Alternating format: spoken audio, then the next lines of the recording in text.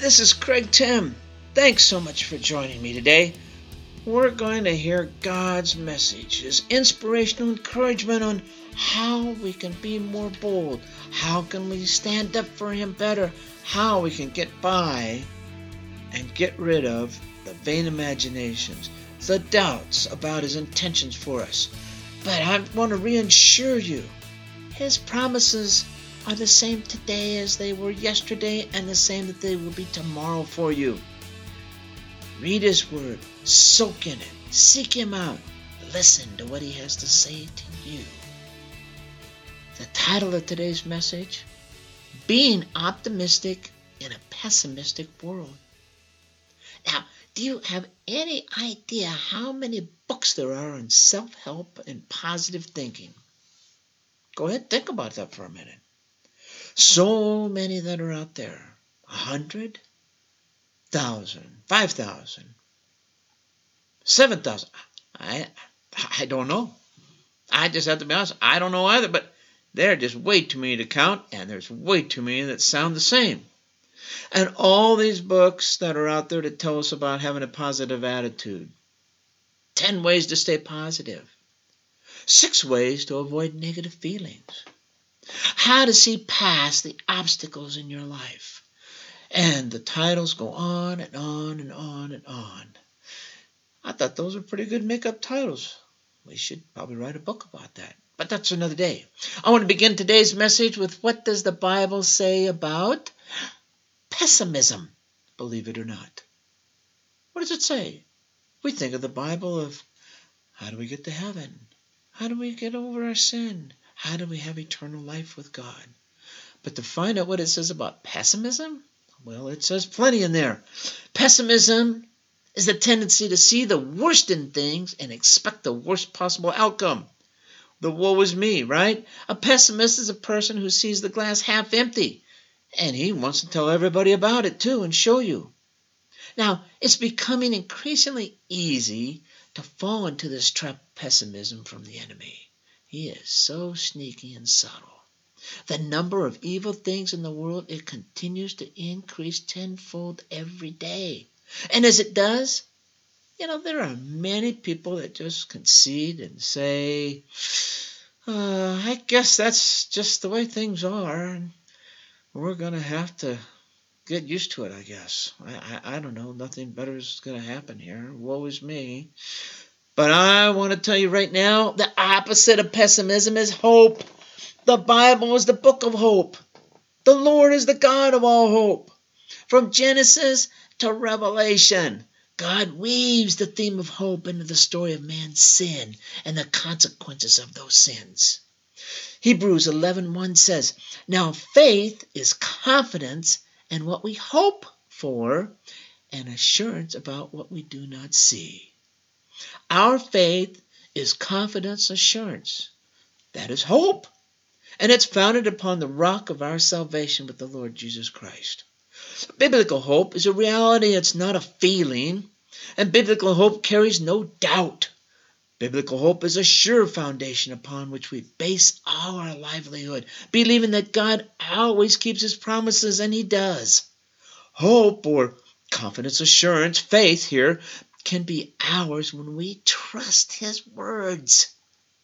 He says in John 6:47, He who believes on me has everlasting life.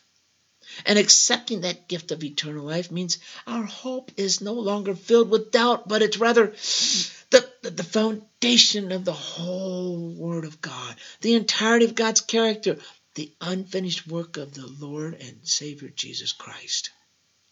Now, another way to think of pessimism is faithlessness.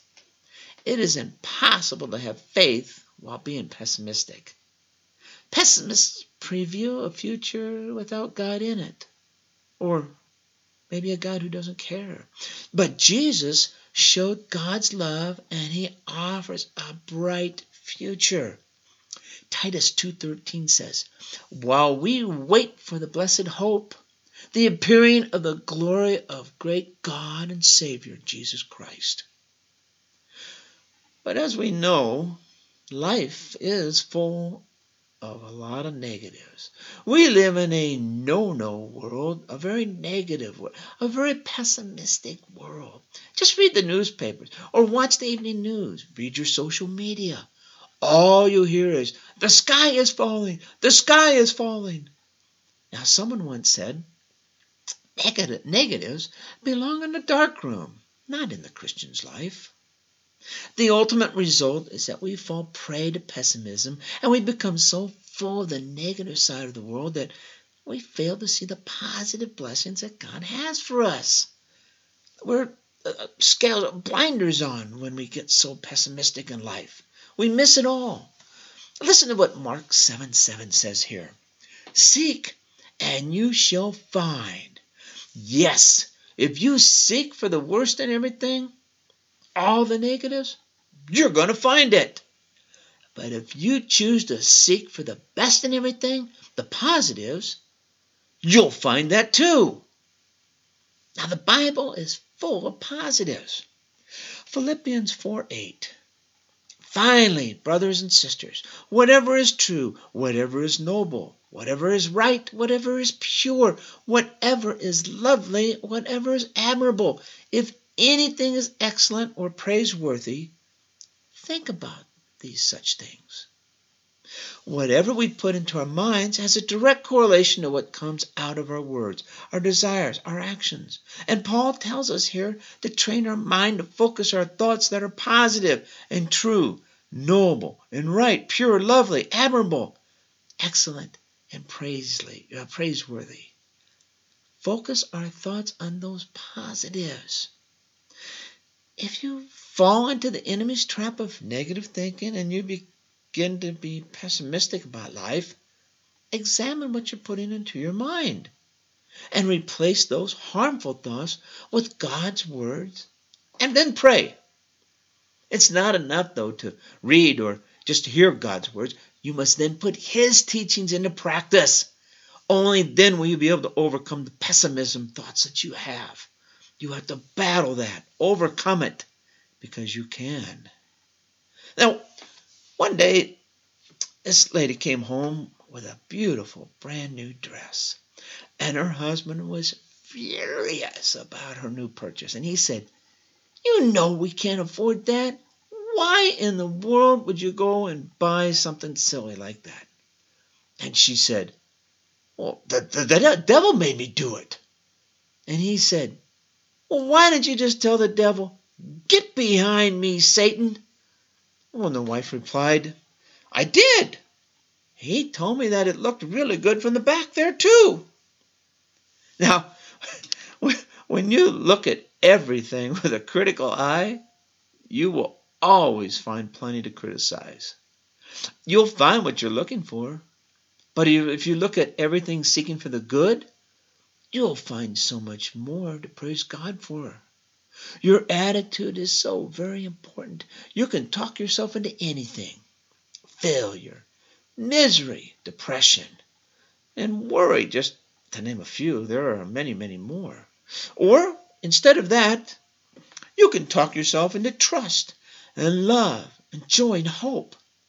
Just like the young boy who had this wonderful positive attitude when he was out playing in the yard by himself.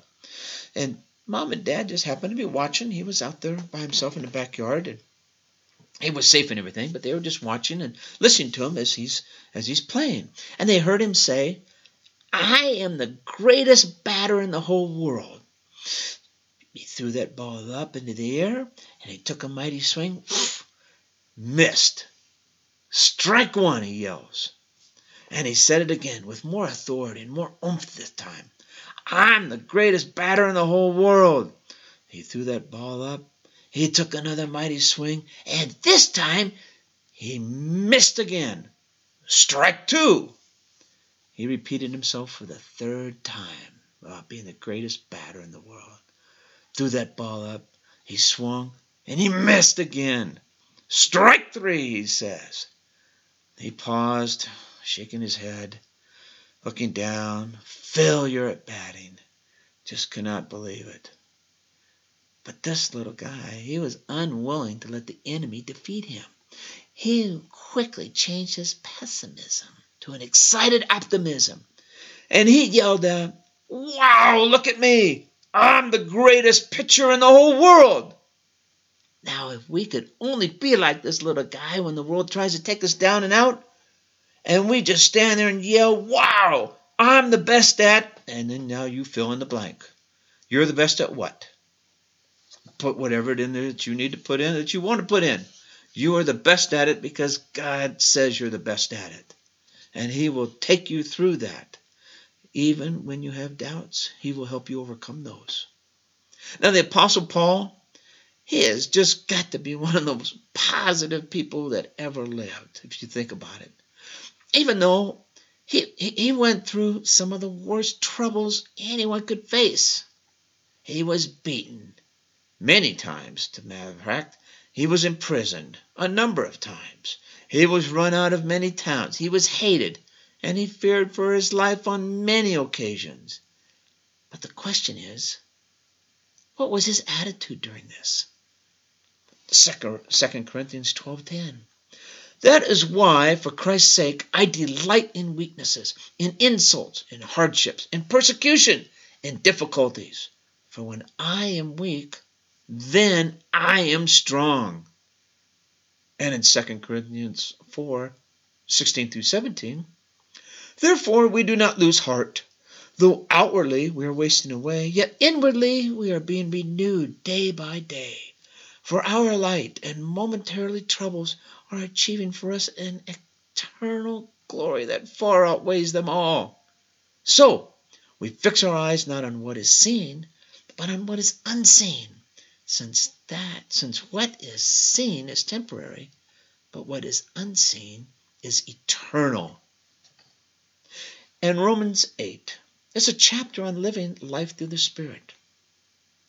Verse 1 says here, therefore, there is now no condemnation for those who are in Christ Jesus, because through Jesus, the law of the Spirit who gives life has set you free from the law of sin and death. Verse 5 goes on to say, the mind governed by the Spirit is life and peace. Verse 14 says, for those who are led by the Spirit of God are the children of God. And 16 says, the Spirit himself testifies with our spirit that we are God's children.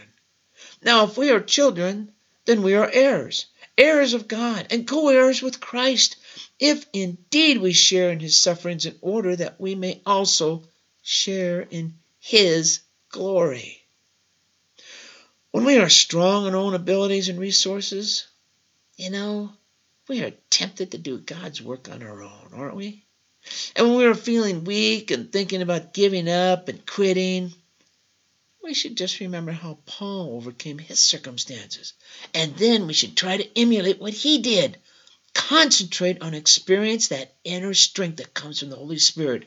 And let him, God Almighty, fill you with his power to be stronger than you could ever be on your own. God doesn't intend for you to feel weak or ineffective or pessimistic about life. We can do that ourselves all the time. But when those events try to take you down and your pain feels unbearable, we must depend on God, for he is good and faithful, and his glory is always greater. His power and strength are what we need to be effective for him. Receive it from him by meditating on his word and his promises each day. Now, Jesus promised to send the Holy Spirit. He told about the work the Spirit would perform in our lives. The Spirit is our comforter, our counselor, our teacher. He convicts us of sin and righteousness. He directs us to a closer walk with Jesus and helps us glorify God with our lives. And he gives us power to live holy, to witness, and do what God has called us to do.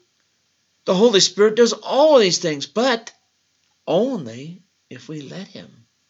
He will not force his way into your life. He waits for an invitation.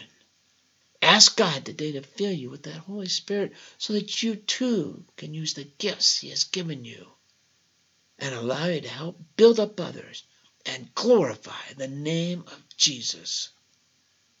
It doesn't matter what you're going through or how pessimistic you might be feeling about life. Just remember that even when all hope seems to be lost, Jesus is your hope, and He's all the hope you will ever need. I want to close today with this scripture to encourage you in standing strong for the Lord and remain optimistic in this pessimistic world we live in.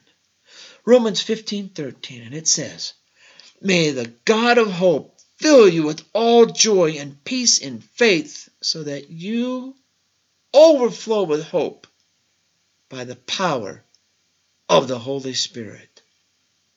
Amen and amen.